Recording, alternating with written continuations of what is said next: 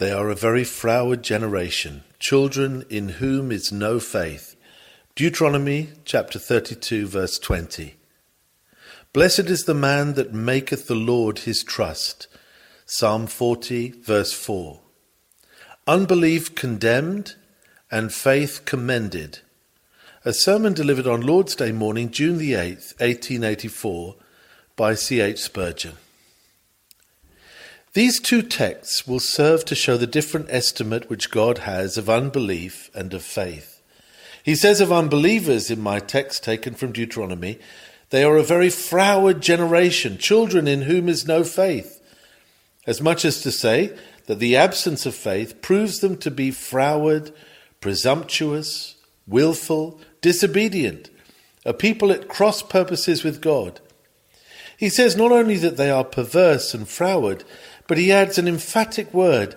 They are a very froward generation, children in whom is no faith. The second text most clearly shows us that God has a high approbation for faith. For he himself, by the Holy Ghost, says, "Blessed is that man that maketh the Lord his trust." Here then we have set before us a great evil to which we are sadly inclined, and a great grace which we greatly need. May God the Holy Spirit work faith in us by his own gracious power. Alas, it is still true that all men have not faith. Even when an apostle preached, we read of the congregation that some believed the things which were spoken, and some believed not. There is that division among you at this time. Oh, that unbelievers may become believers before this service ends. I will tell you what I shall be driving at this morning. I have a special character in view, and I long to be made useful to persons of that sort. Outspoken and naked unbelief, the most of you abhor. Should unbelief display itself in its real hideousness, you who have been brought up religiously would be startled at its approach, would close the door immediately and bolt it fast, lest such a demon of the deep should gain an entry into your souls. Consequently, unbelief, when it attacks the regular hearer of the gospel, takes care to disguise itself. It feigns to be something other than it is. It does not walk abroad in all its natural deformity, but it approaches us as the Gibeonites came near to Israel, when they did work wilily, and went and made as if they had been ambassadors. There are those here who do not doubt for a moment the existence or goodness of God. Neither have they any question about the inspiration and infallible truth of the Holy Scripture. And yet they are entertaining within their hearts an unbelief which doth eat as doth a canker. A deadening unbelief is upon them, so that they abide in darkness and take no pains to come into the light. Yet they do not condemn themselves, but rather look for pity, as though it were their infirmity and not their fault. To them unbelief acts like Jezebel when she tired her head and painted her face. Oh, that my words could strip off the disguise of this evil thing. Of this most deceitful form of unbelief, I would say, as Jehu said of Jezebel, "Throw her down." And then I would cry, "Go, see now this cursed thing, and bury it, for it is a horrible evil." That which prevents men from finding salvation by putting their trust in the Lord Jesus Christ is an enemy so hateful and malicious that no quarter must be given to it, no excuse must be made for it. It must be utterly destroyed from under heaven. Dear friend, you tell me that you are by no means an infidel or a skeptic, and yet you do not believe so as to find peace with God. You tell me that you cannot believe, which is a confession that you are so false at heart that you cannot believe the truth. It is well that you should own to this gross depravity, but I have reason to fear that you are hardly conscious of the horrible nature of the crime which you acknowledge. I beg you to lay to heart this fact, that unless you have faith in Jesus, you will perish just as surely as if you were an open denier of the word of God and a reviler of his Son. There are, doubtless, degrees in the terribleness of the punishment, but there are no degrees in the certainty of the fact that every unbeliever will be shut out from the blessing of the gospel of Christ. He that believeth on the Son hath everlasting life, and he that believeth not the Son shall not see life, but the wrath of God abideth on him. I want you to remove every flattering unction from your souls, and to know of a surety that he that believeth not is condemned already, because he hath not believed in the name of the only begotten Son of God. John chapter 3, verse 18. Dream not that because you do not happen to be an avowed atheist or deist or agnostic, that therefore your own form of unbelief is harmless. We read of Israel in the wilderness that they could not enter in because of unbelief. Yet they were not atheists. A passive unbelief will ruin a man as surely as an active infidelity. Suppose that an enemy is on this side of a river, destroying everybody. To find safety, the river has to be crossed, and there is but one bridge. Yonder man declares that he will never go over such a bridge. He does not believe in it. He asserts that it is a rotten old thing, which would break down under his weight. He hates the structure. He will not call it a bridge at all. He ridicules all who venture upon it. It is clear that he will stay on this side the river and die by the pursuer's sword. He is the type of the avowed skeptic. But where are you? You say with unfeigned distress, I am horrified to hear that man talk so of that excellent bridge. I believe that it is well constructed and that it has carried hundreds of thousands over. I cannot bear to hear a word said against it, for my dear father and mother found refuge by crossing it, and they are now in the land of peace. Yet you do not escape by that bridge yourself, though well aware of your danger. Do you answer, well, I do not feel worthy to go over it? Why, that is nonsense. It is as if you should say, I cannot swim, and therefore will not cross over the river by means of the bridge. Your unworthiness cannot be a reason for refusing to accept a free salvation. On the contrary, it is a reason why you should accept it at once.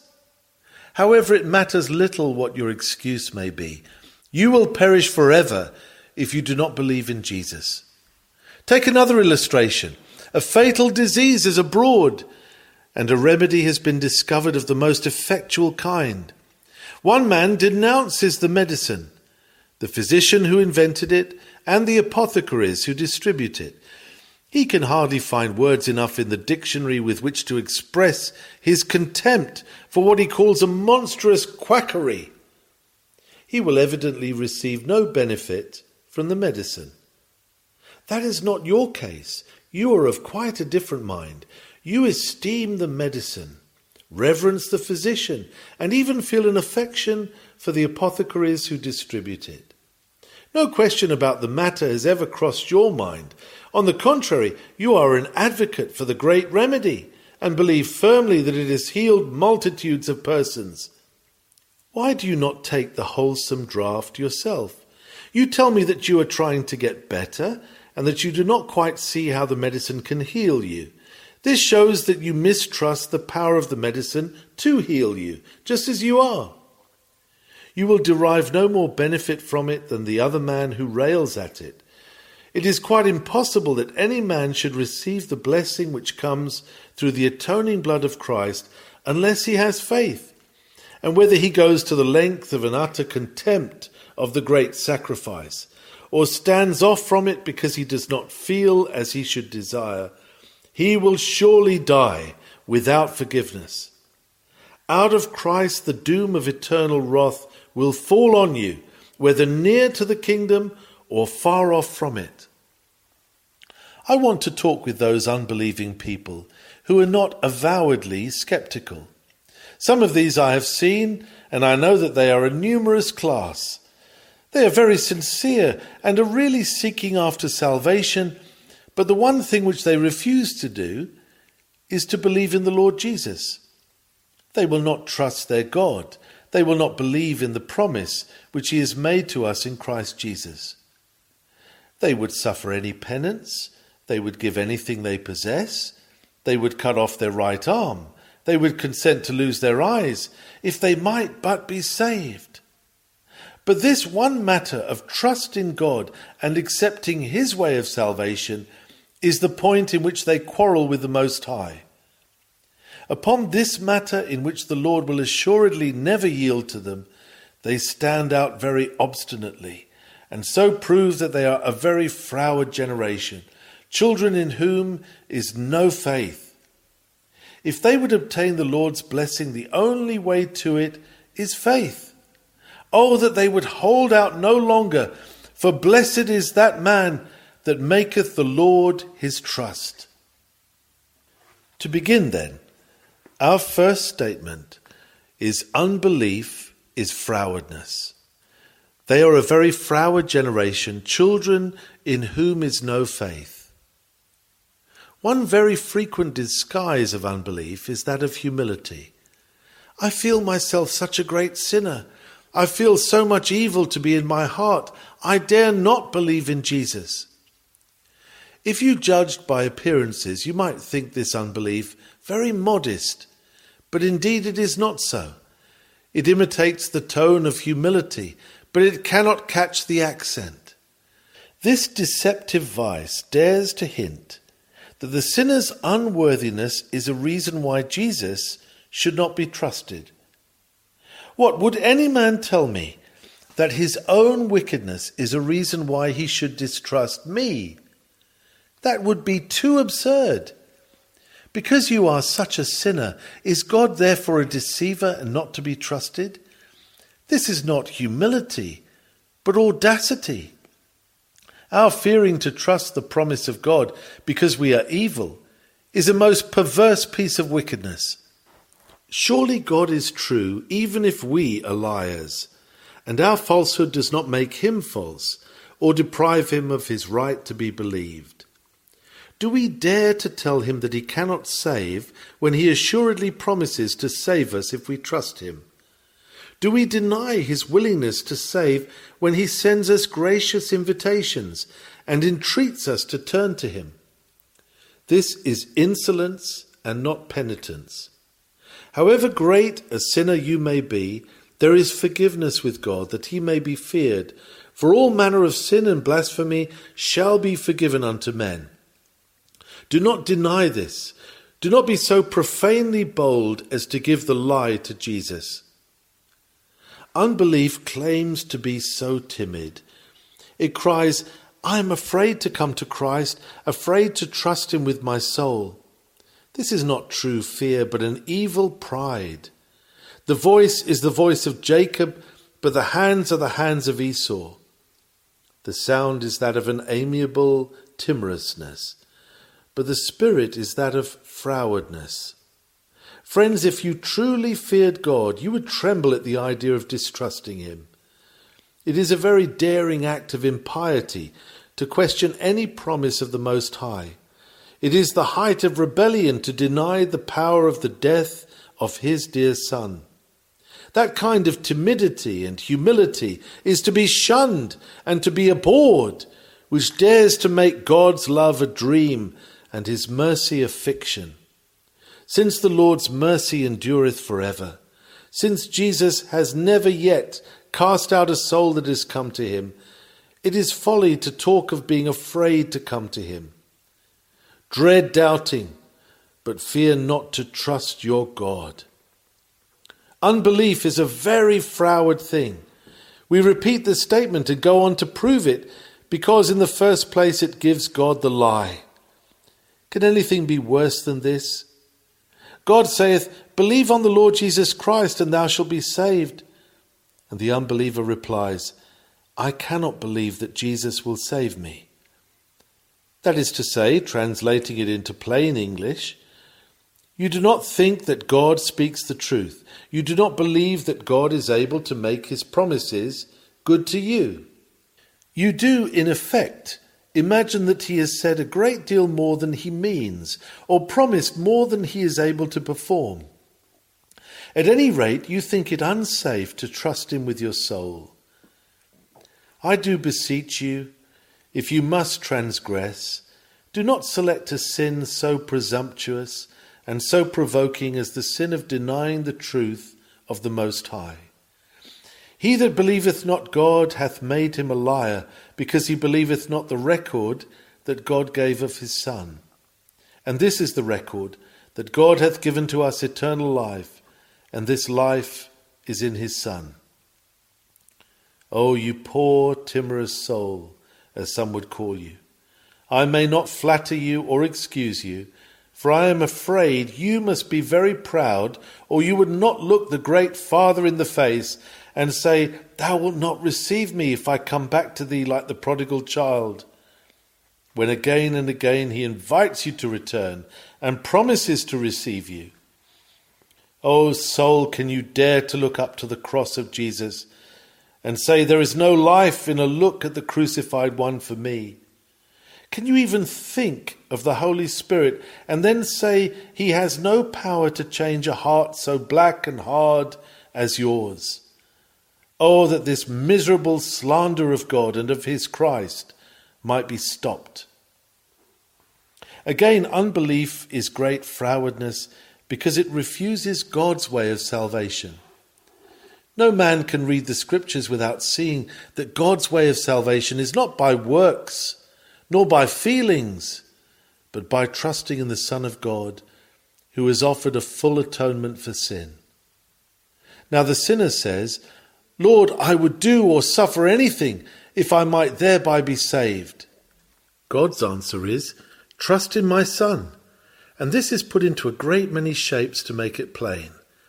Jesus says, this is the work of God, the highest and noblest work, that ye believe on him whom he hath sent.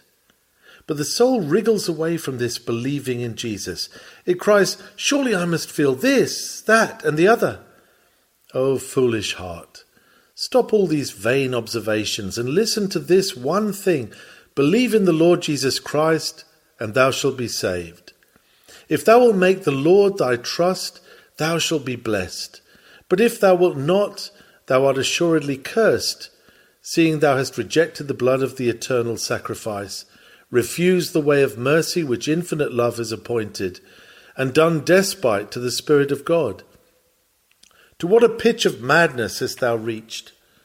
Thou wilt sooner destroy thine own soul than treat thy God as thou wouldst treat an honest man. Thou canst trust thy wife, thy husband, thy father, or thy friend, but thou wilt not trust thy Maker. Thou wilt sooner go to hell than trust thyself with Christ. Ah me, ah me! Unbelief is a very froward thing again, because it very often makes unreasonable demands of God. When Thomas said, except I put my finger into the print of the nails and thrust my hand into his side, I will not believe, he was speaking very frowardly. I have heard the sinner say, Oh, sir, if I could have a dream, if I could be broken down with anguish, or if I could enjoy some remarkable revelation, then I would believe God. This also is frowardness. And so thou darest look the Eternal in the face and say, Thou shalt be a liar to me unless thou wilt gratify my whims and wishes, and do this or that to prove what I admit to be true. Will you say to your fellow man, Sir, you have offered to help me in this time of need. I am quite willing to depend upon you for that help, provided you will do it my way, but the way which you propose for my assistance I utterly reject. You will probably turn your friend against you if you talk so. Beggars must not be choosers, certainly not with God. If I mistrust a friend who has been good to me all my life, it is an unjust thing. And if I tell him that I cannot believe him unless he will do what I choose to demand of him, I am insulting him. This towards man is evil, but what is it towards God? What must God do according to our mind and play the lackey to us, or else he shall be under this penalty, that we will not believe his word nor accept his gracious forgiveness. Shame on unbelief, that it should be so insulting to the God of heaven, before whom angels bow with veiled countenances. Surely the devil himself cannot go further than unbelief, nor so far, for he believes and trembles. Unbelief is very froward next, because it indulges hard thoughts of God. Why do you not trust your God to save you by the blood of Jesus? Do you say that salvation by faith is too good to be true? Is anything too good to come from God, who is infinitely good? Is he not love? Do you say, if I were to come to him, he would not receive me? How darest thou say that, when it is written, him that cometh to me, I will in no wise cast out? Oh, I have so offended, that if I were to cry, Father, I have sinned, I could not expect him to forgive my offence.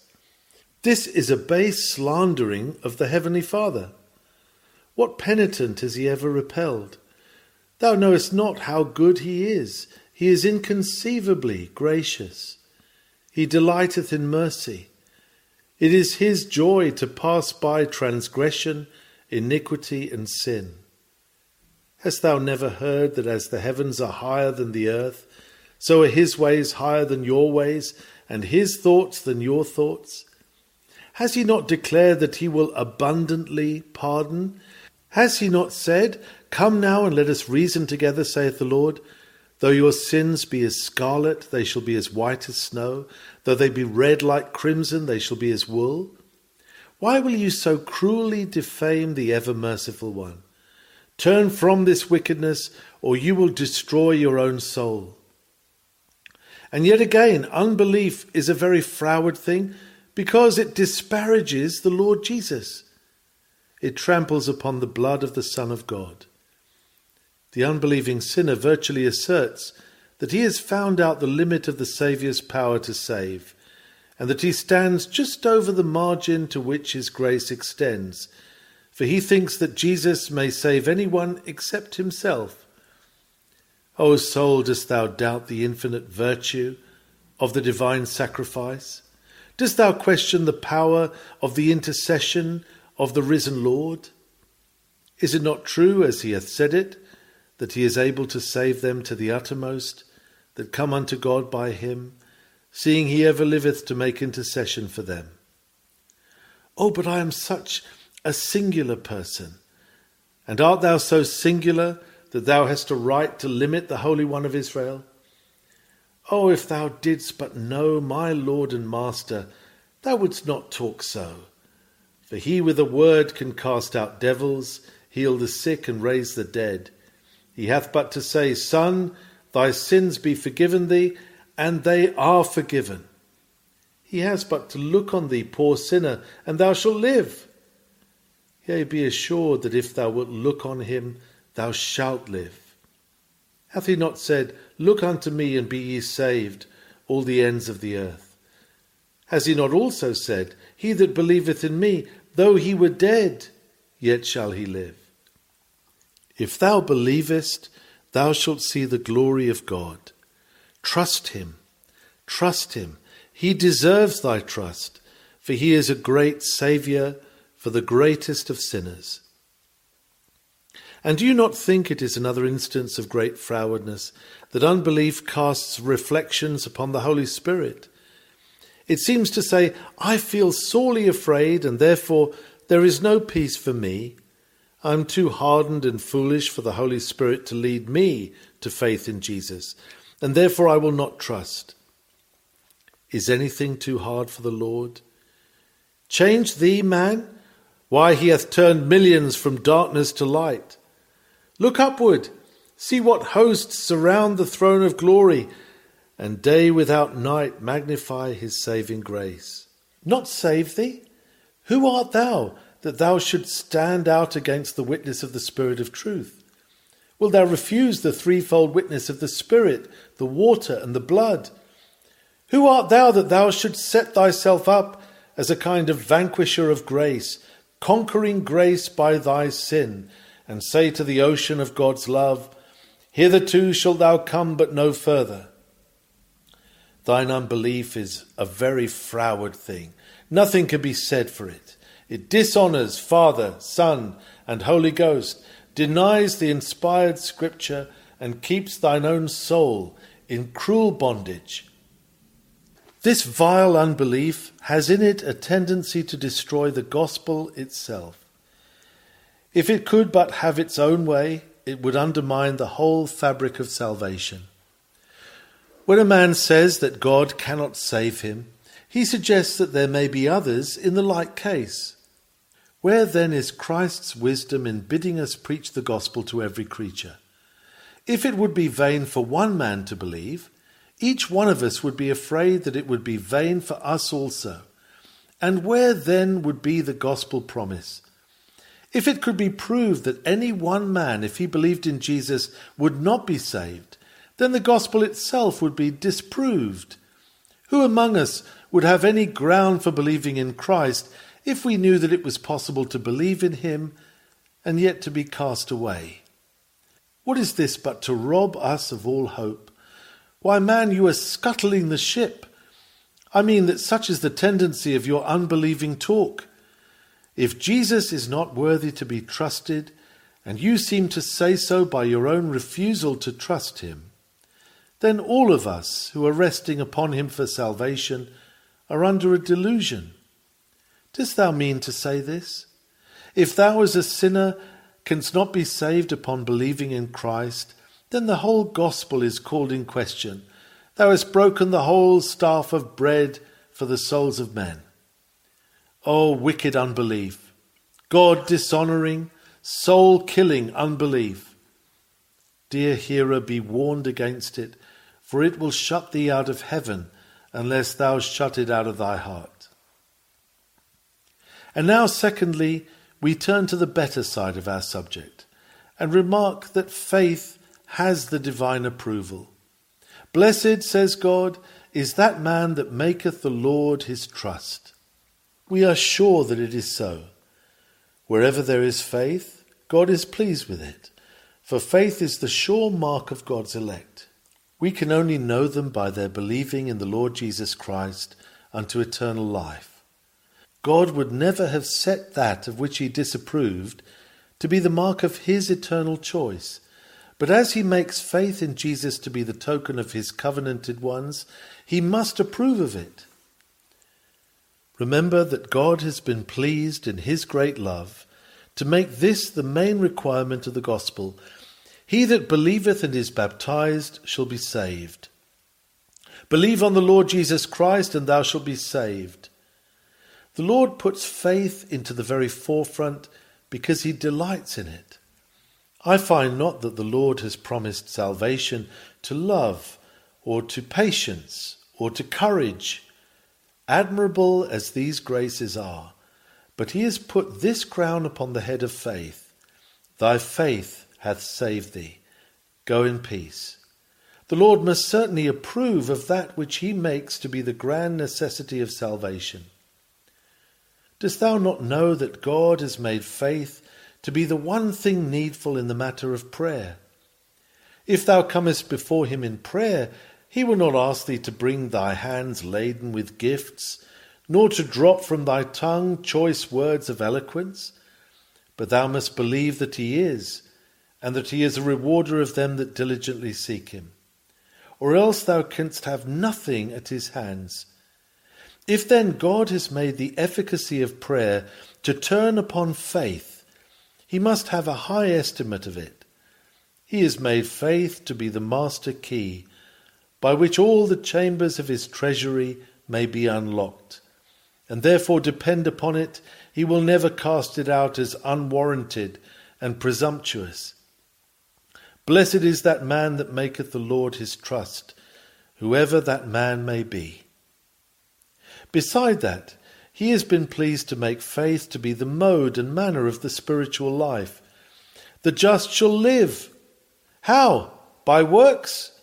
No, the just shall live by faith. There is no living except by faith. Let any child of God try to live by sense or reason, even for a day, and see how miserable he will be. It comes to this with me: I must believe my God, or else I perish. I can walk the waves by faith, but beginning to doubt, I sink.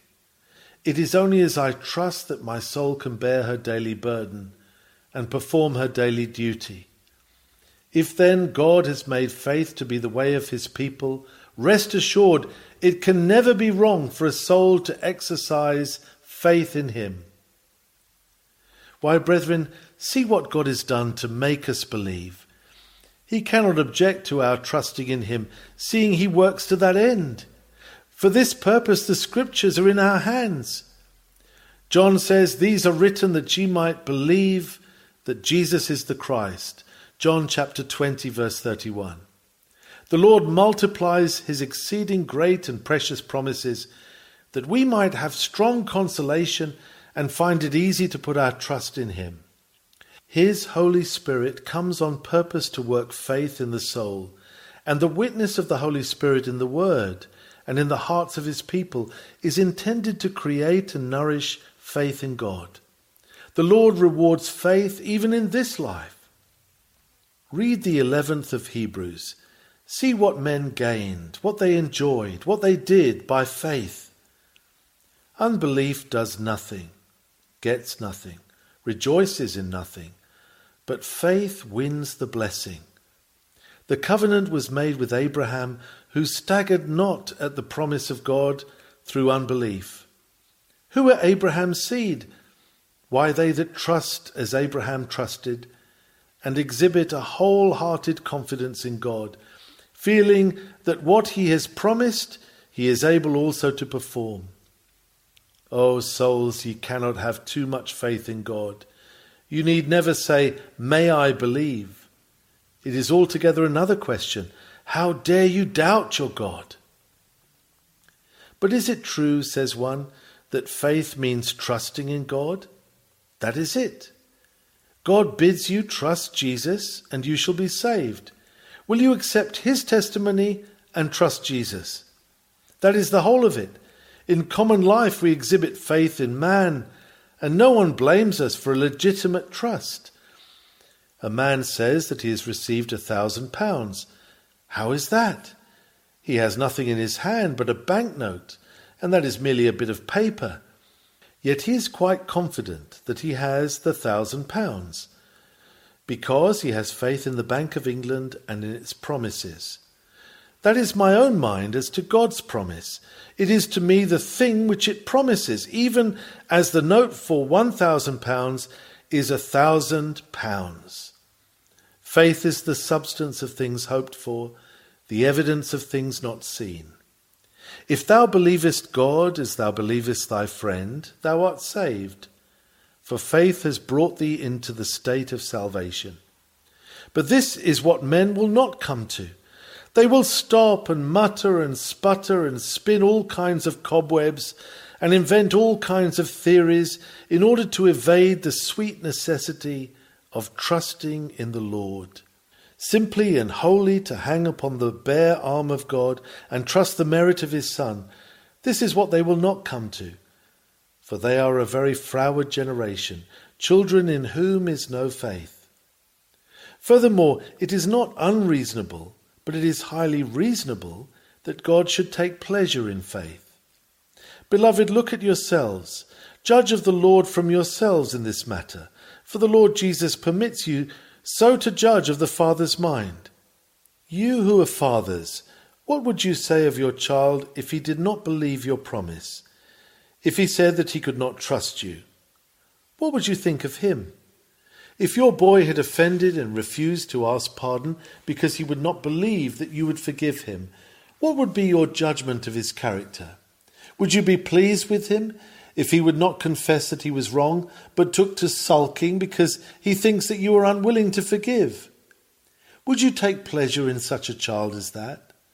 No, but one of the beautiful things about your little children is just this, that they have not a thought or a care, but just trust you implicitly. They never question where Monday's dinner will come from, Father has always found food. Father will always do so. If you make them a promise of a treat on Saturday, see how they will jump for joy. Though there is yet a week to come before that promise is to be fulfilled, yet they begin to live on the prospect of it, and they enjoy the pleasure 100 times over by the expectation of it. They will ask you tomorrow whether it is not Saturday already. You are pleased that your children should trust you. It would be most unpleasant for you if they did not. When children have lost confidence in their parents, farewell to domestic peace. If you, being evil, love to be trusted, must it not be so with God? If you, a poor sinner, come and say, Lord, I have greatly sinned, but I believe thou art such a greatly loving Father that thou canst blot it all out for Jesus' sake. Do you not think that he will be pleased to hear your confidence? But he cannot be pleased with you when you say, Lord, I know all about thy gospel and its blessings, but I really cannot trust thee. Oh, naughty words, vile words! How can they look for favours who thus throw dirt into the face of God? How shall he bestow his grace on men who will not even believe him? God will accept our faith, for it is in conformity with our position towards him. What position ought the creature to occupy to its Creator? Should it not constantly depend upon him? What position should a sinner occupy towards his Saviour? Should he not rely upon him most heartily? What position should a child of God occupy towards the Divine Father? But one of loving confidence. Brethren, God loves faith because faith supplies the missing link between us and himself. If we cannot perfectly keep his law, as indeed we cannot, for we have already broken it, yet if we trust him, our heart is right before him. The complete confidence of the heart is the essence of obedience and the fountain of it. A servant who thinks evil of his master cannot be an acceptable servant to any man. He will be looking out for his own interests, and whenever they come across those of his master, we know what will happen. But if, after having acted very crookedly, the man should have proof of his master's affection for him, and should come to the belief that his master is a model of goodness, then you have laid the foundation of another kind of service, such as no wages can purchase. From a loving trust there will proceed patience, diligence, zeal, fidelity, and obedience, and everything which is suitable in a servant towards a good master. So when a soul comes to make the Lord its trust, it is set out upon the right track, and though it be but at the head of the way, yet it will make advances and arrive at no mean degree of righteousness with God. O, saith one, it seems such a small matter simply to trust. It may seem so, but within the compass of that little thing there lies a force whose power it would be difficult to measure. Every grace in embryo lies within true faith. It is a virtue which contains within it seed enough to sow all the acreage of life with holiness. O my hearer, God blesses faith. Therefore I pray thee, render it to him. God hath put his curse on unbelief. O may his Spirit help thee to shake thyself free of it this day. My time has failed me, and therefore I must close by noticing in the last place this fact, that faith is blessedness. Blessed is that man that maketh the Lord his trust. To believe in God is to be blessed by God. Oh, but, saith one, I believe in God, and I am in great trouble. Just so, and within that trouble there dwells a measureless blessing. Your trial is the veil which covers the face of a loving God. Faith will make you to sing with the author of this psalm, I waited patiently for the Lord. Faith says, I am in deep trial, but all things work together for my good. It is therefore a great gain to me to be as I am. All these griefs and woes are but a heavenly surgery to cure me of the malady of inbred sin. This enables the believer to receive correction with patience. He knows that all is right, and therefore the child of God frets not, and does not kick against the pricks. As in the old days of surgery, a brave man laid himself down and gave himself up to the knife, so does the believer resign himself to sharp affliction, because he knows that it is necessary for his spiritual life and will tend to his perfection in grace. Thus faith distills a potent medicine from poisonous plants and extracts light out of darkness. Is not this enough to make a man blessed? Faith again releases the afflicted out of trouble. Turn to the psalm again and read, I waited patiently for the Lord, and he inclined unto me and heard my cry. He brought me up also out of an horrible pit, out of the miry clay, and set my feet upon a rock, and established my goings. And he hath put a new song in my mouth, even praise unto our God. Many shall see it and fear, and shall trust in the Lord. If you are shut in by affliction, like a man in a deep pit, and if, instead of rising out of it by your exertions, you only sink the lower, like one who struggles to rise out of miry clay, if you see no way of escape whatever, do not despair, or resort to desperate means, or think hardly of God, but just pray and trust, and soon, like David, you shall bear witness to the blessedness of trusting. Stand still and see the salvation of the Lord. The Lord knoweth how to deliver the righteous when they cannot guess how he will do it. Jehovah is not limited in ways and means. Is the Lord's arm waxed short? Trust in the Lord in the dark, and he will bring forth thy righteousness as the light, and thy judgment as the noonday. Thousands of saints who have tried and proved the faithfulness of the Lord unite in chorus to declare that he hath delivered his people and will deliver them. The man that maketh the Lord his trust is blessed, because his faith creates in him a deep peace. It is responsibility which causes the wear and tear of life.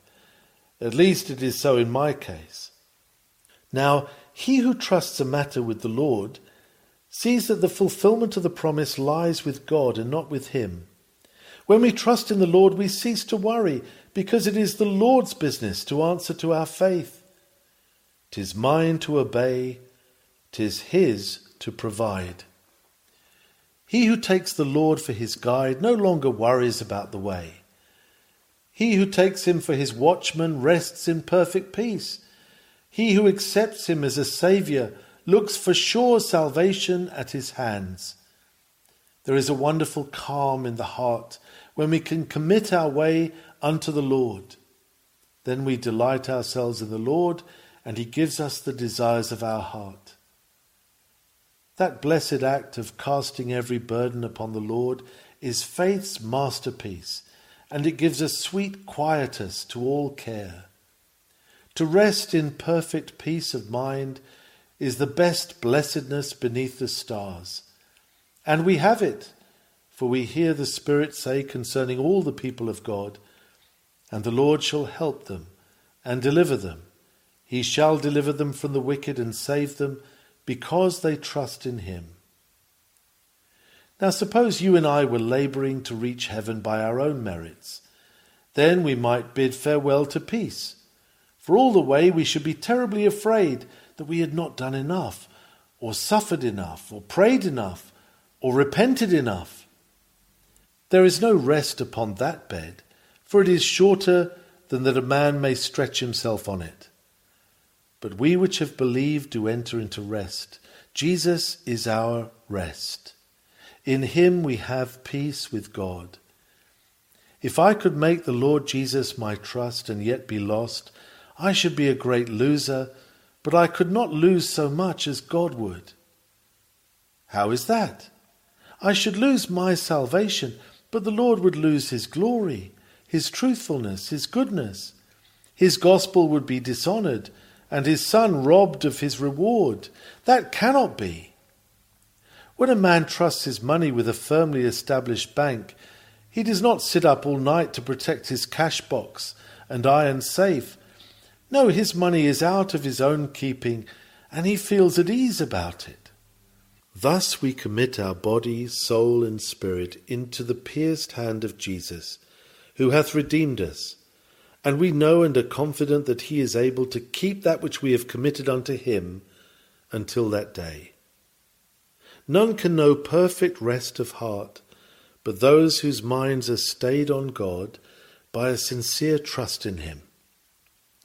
Faith, in addition to bringing peace, creates a holy elevation of character, and that is blessedness. The man who lives by sight and walks according to the judgment of the flesh is cabined and confined within a range too narrow for blessedness. He is not much above the brute that perisheth.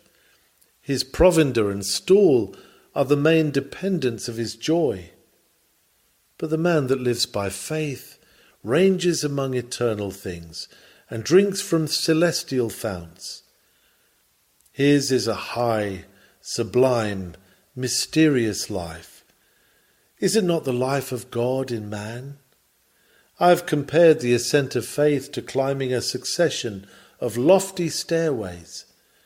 Up from the depths we have already risen by no other means than faith in the invisible. Not a single step before us can we see. Beneath and around, clouds and darkness roll in enormous masses. The mist hangs thick over our nearer pathway. Like the world which the Lord hangeth upon nothing, so our life has no visible dependence. We put down our foot on what seems thin as air, and behold, it is as firm as a rock beneath us. Rising, ever rising, we tread from stair to stair, and as safe as the throne of the eternal. But we never see more than one step at a time, and at times scarcely so much as that. Sight brings us no comfort, but faith fills us with delight.